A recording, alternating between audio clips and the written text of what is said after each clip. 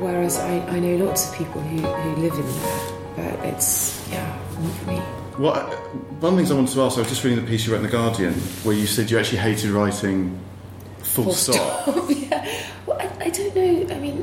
What is it? I was going to ask that after. Is it 5 history books, biographies, non-fiction books, a load of journalism, 4 novels? To hate writing is a...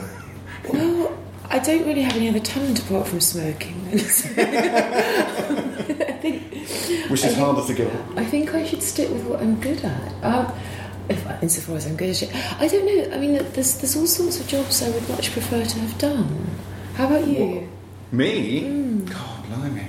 I can barely do the writing part of it, but no, I'm a terrible procrastinator. Which I got the impression you were from what you were saying. You'd do anything to avoid it. I want to learn. I'm not a procrastinator. I just live in a really tidy house. So how do you work? What's your... I think... Well, I find that fear of the bailiffs is an excellent motivation. No, I'm not a procrastinator. I'm quite strict, really. I think, especially since I have a little girl, my writing day has to be quite short, so I have to...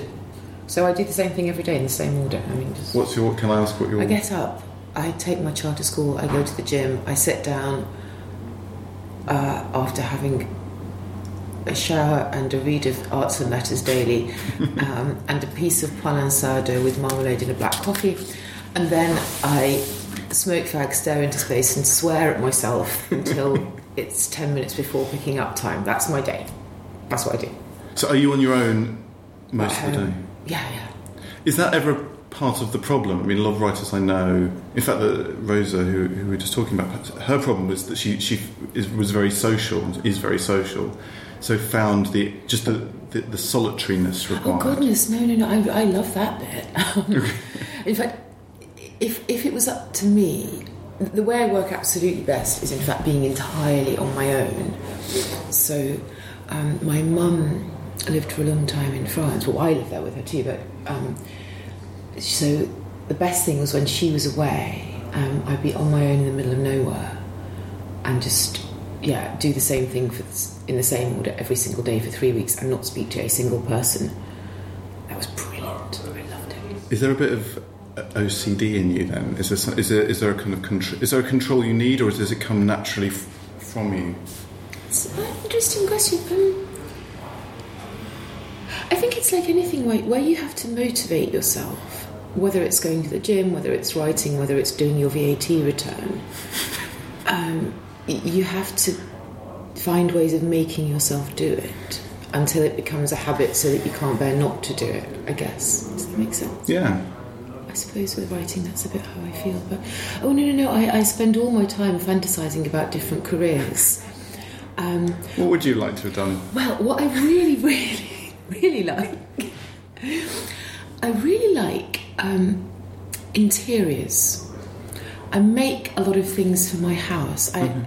When I travel, I buy things and then I put them together in ways. So, for example, years and years ago, I had a silk bedspread made in Fez in Morocco, and last year I found a piece of antique ikat in the Grand Bazaar in Istanbul, and I've just made the most beautiful bed cover out of these two things. So I think for hire. what I'd really like is to go around the world buying unusual things and then making other things out of them. Hey. That's what I'd like to do. So I once made the most wonderful lampshade out of some beer bottles I'd found in Mexico. I like buying weird stuff. I can't make anything with my own hands, but I can put things. It's a found object. And I made a wonderful curtain for my flat out of 2 Hungarian tablecloths. So that's what I'd like to do. My other dream job was to be a stunt rider in cowboy movies. And what stopped you? Well, Precisely. I actually had a job as a riding extra on a film called The Scarlet Letter when I was at university. It was shot in Nova Scotia. Is that the one with Robert Duvall and Demi Moore? Yeah. Unfortunately, the film absolutely tanked, and I had to do my exams, and then I kind of didn't really get back involved with that. But I did do it. Oh, it wasn't stunts. It was just being an extra on a horse. But still. Can we see you? Do you know where you could you Well, identify? I'm in all the crowd scenes. Wherever there's a horse, it's me. So that would be why the dream job. And then what else would be? Also, fashion. I would like to. I would like to have worked on a fashion magazine. I'd quite like to have edited Vogue, really. In fact, I had. Is that too late? That's. Well, you see, I had this idea years and years ago. I was offered an internship on Vogue, and I was too poor. I couldn't take it because I couldn't afford to live in London and work for nothing and support myself. I just couldn't afford it. So I said no. But then I thought maybe once I finish with number 3 of this, I might write to Alex Shawn and say, do you remember me? Could I come and be an intern now? Because you could at least have Because I could afford it. Yeah, exactly.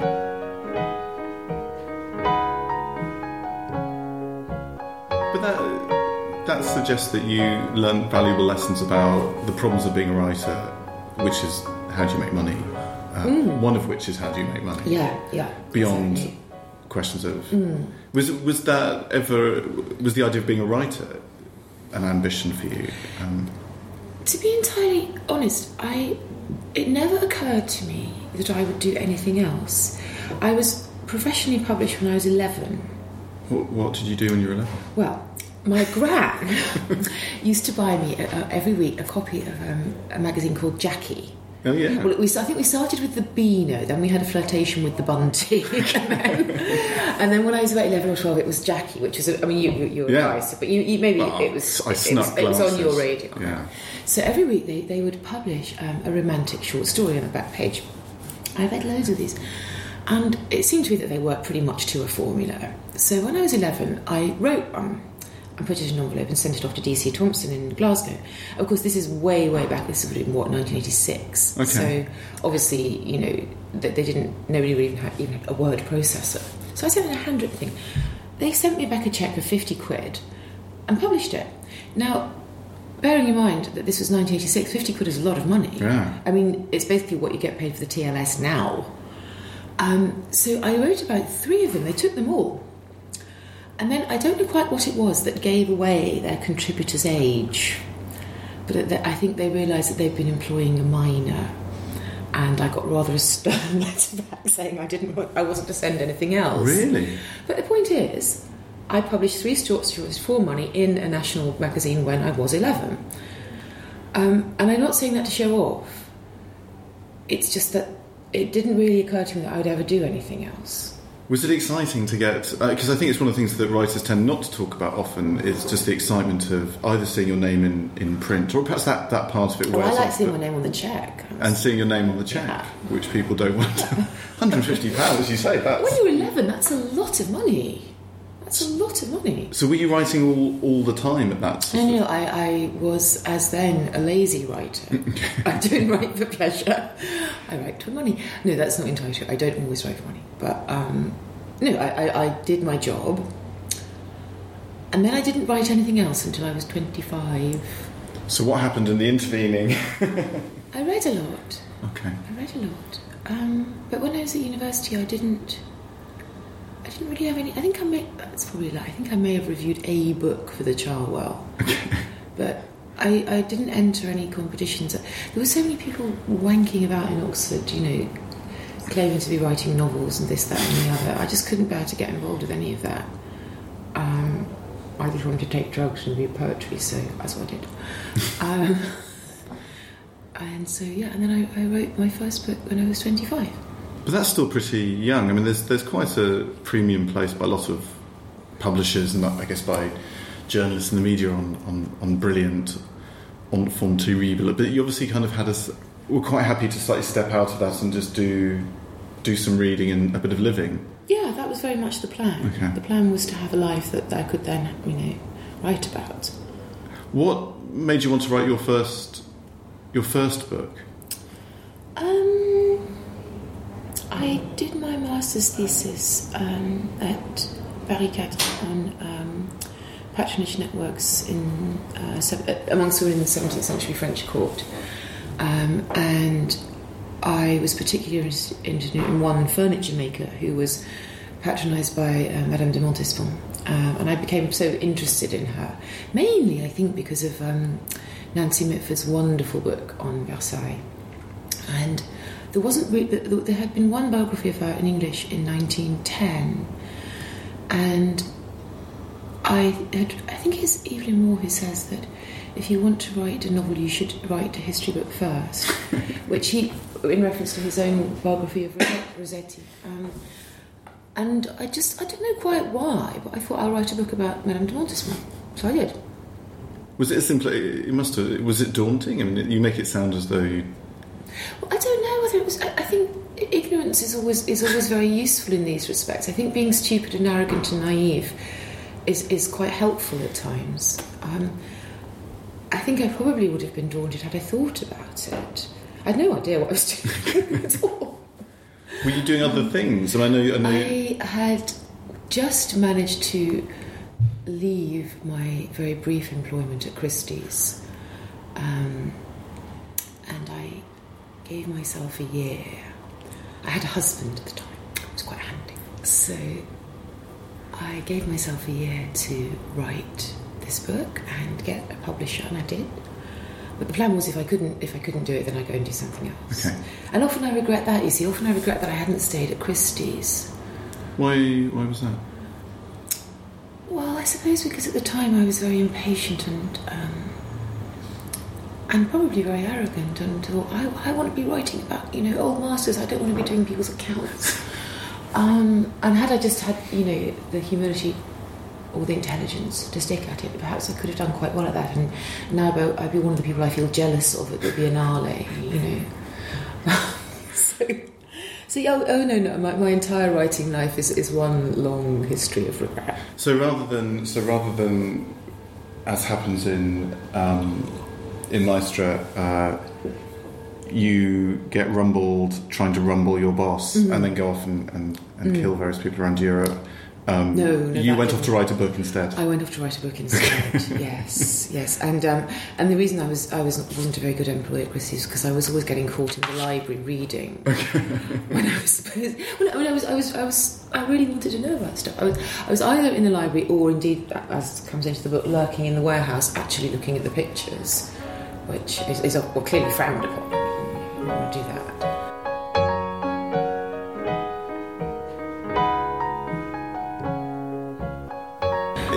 Is there an equivalent with becoming a writer, that there's a sort of joy which I think every writer, most writers anyway, must feel when you're reading, that slightly gets lost when you have the nuts and bolts of making a living as a writer? Or have you always been able to maintain that love of books? Because it's one of the things I find talking to a lot of writers is a lot of writers do talk about how difficult. I'm faintly appalled by some writers I know who seem to have stopped reading. I find that quite terrifying.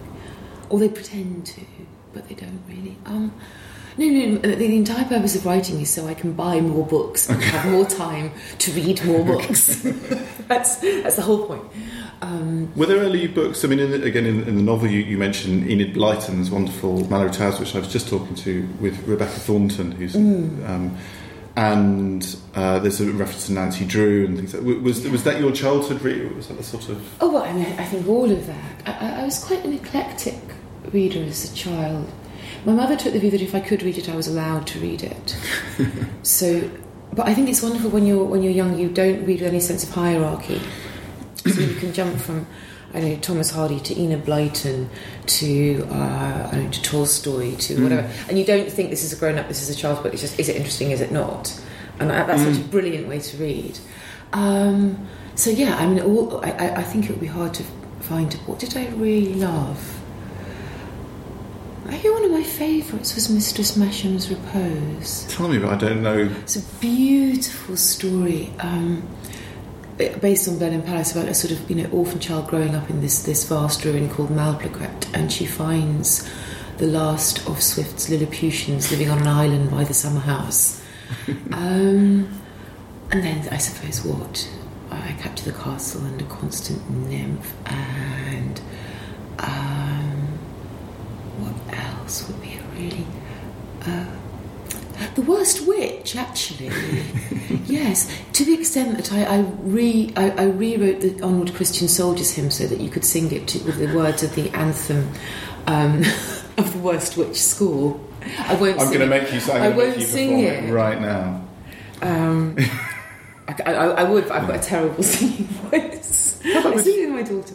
One of the things I just reading about you, the words Nancy Mitford come up an awful lot. You've written about her. I wrote a book about her. Yeah.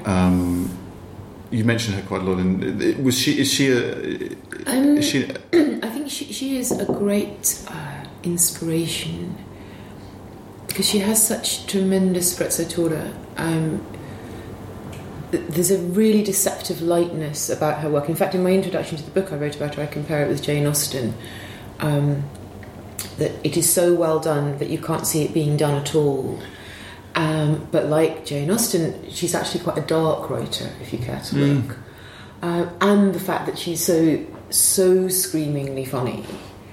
And I also like the fact that quite a lot of her jokes get missed. So, Love in a Cold Climate is actually about child abuse. It's a long joke about child abuse, which, were it to be discovered, they'd probably ban it nowadays.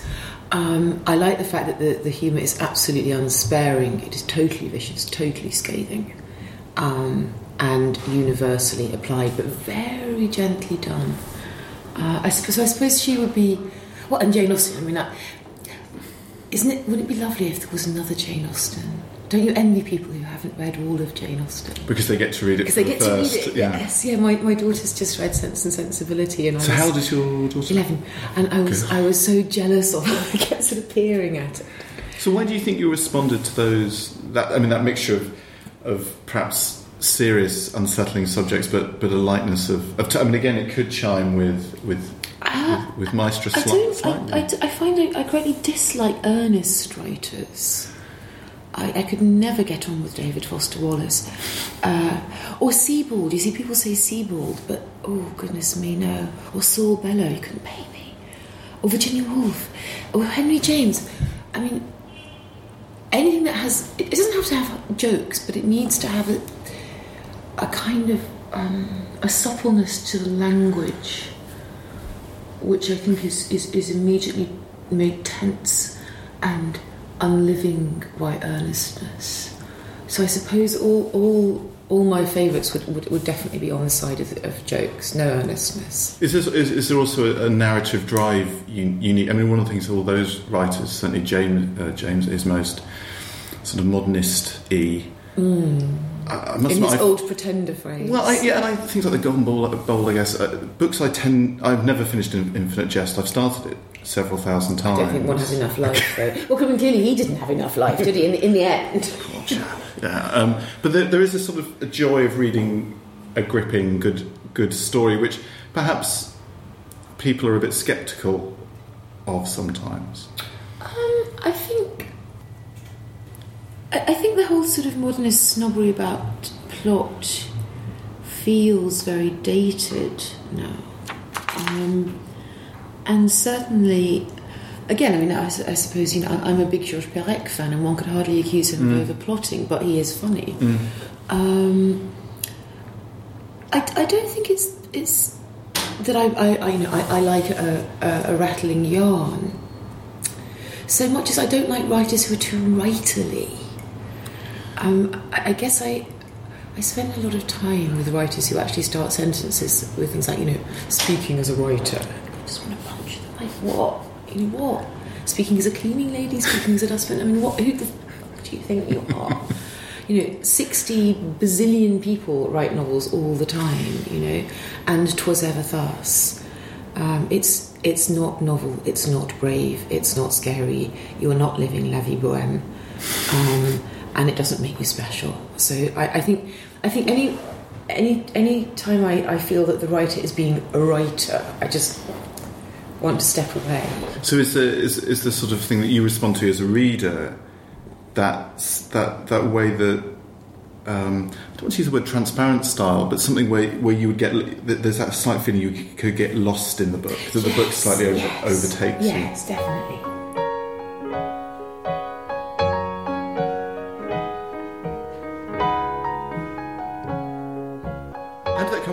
started writing your own fiction, there are 3 novels, as well as the biographies and works of history, which feel probably quite different to the book you've become best known for. Very different, very different. Are they all historical?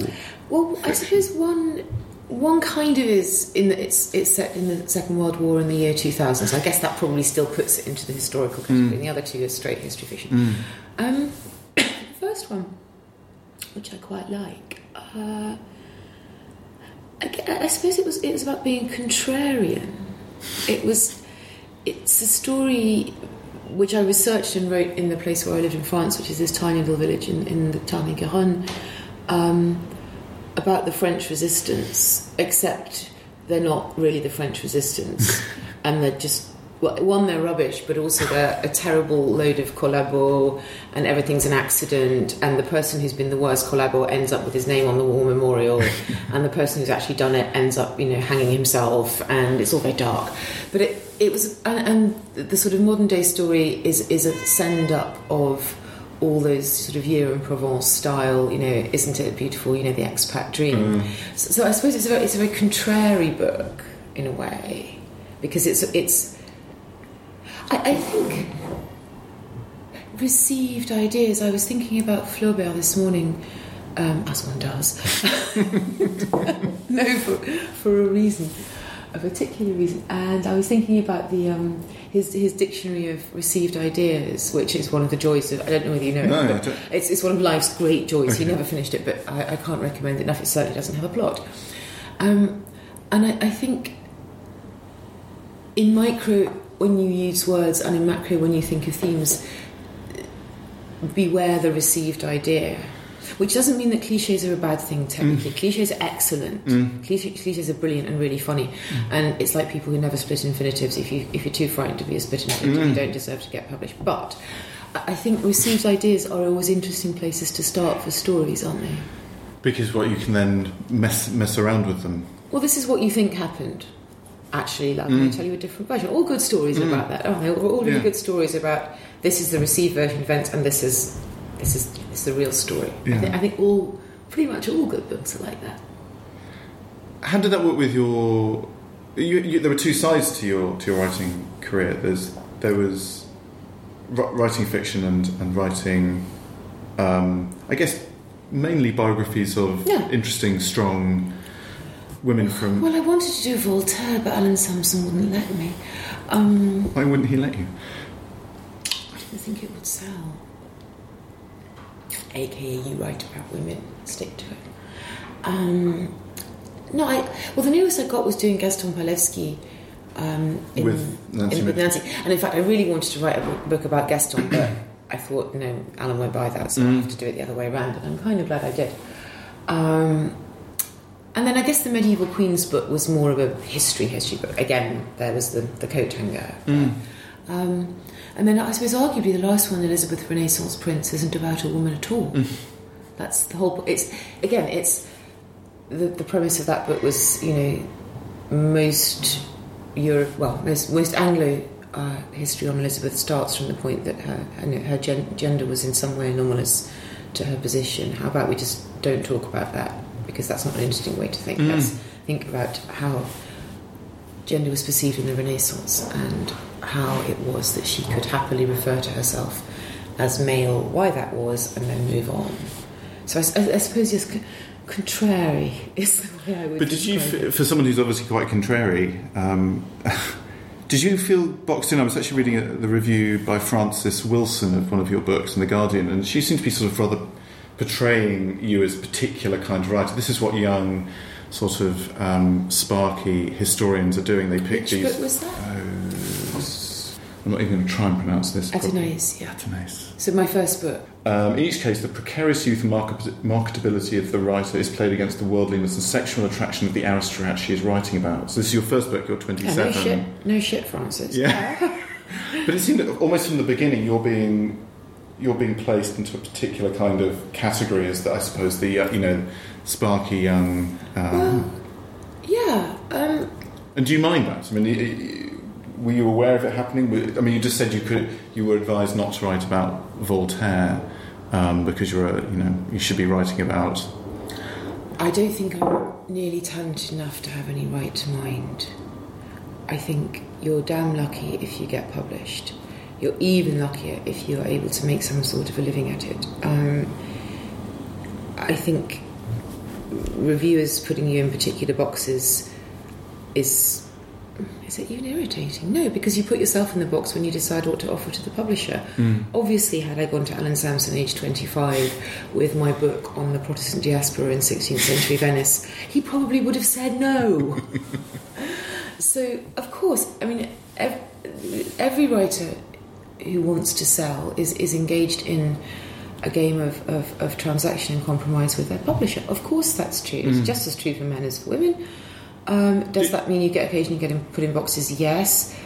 Unless you're Nabokov, I don't think that really matters, and no one's Nabokov, so just get over it. That would be my view. Do you quite enjoy that as a game? I mean, whether it was with journalism, if you were pitching a story idea, or there is a certain kind of... Sometimes it's depressing that, people only do want one thing. So when I was living in Italy, I'd ring up my editor at the Observer at the time. So I've got this great idea, it's about this women winemakers collective, taking on the patriarchal world of Italian winemaking. She'd be like, no, but can we have 2,000 words on extramarital sex by Tuesday? Yeah, I mean, that does get a bit tiresome, but then don't complain. If you're a hack, you're a hack. Do your job. I think people can't be precious about it. Is that one of the things that you've learned? Because I've certainly got friends who have been, I think this has been a bit of a trope even on this podcast. Been people spending 15 years writing the perfectly crafted, but never getting to the end. There's the other side of that is writers who are living, working, breathing, continuing writers have to. You have to write. You have to write. Finish.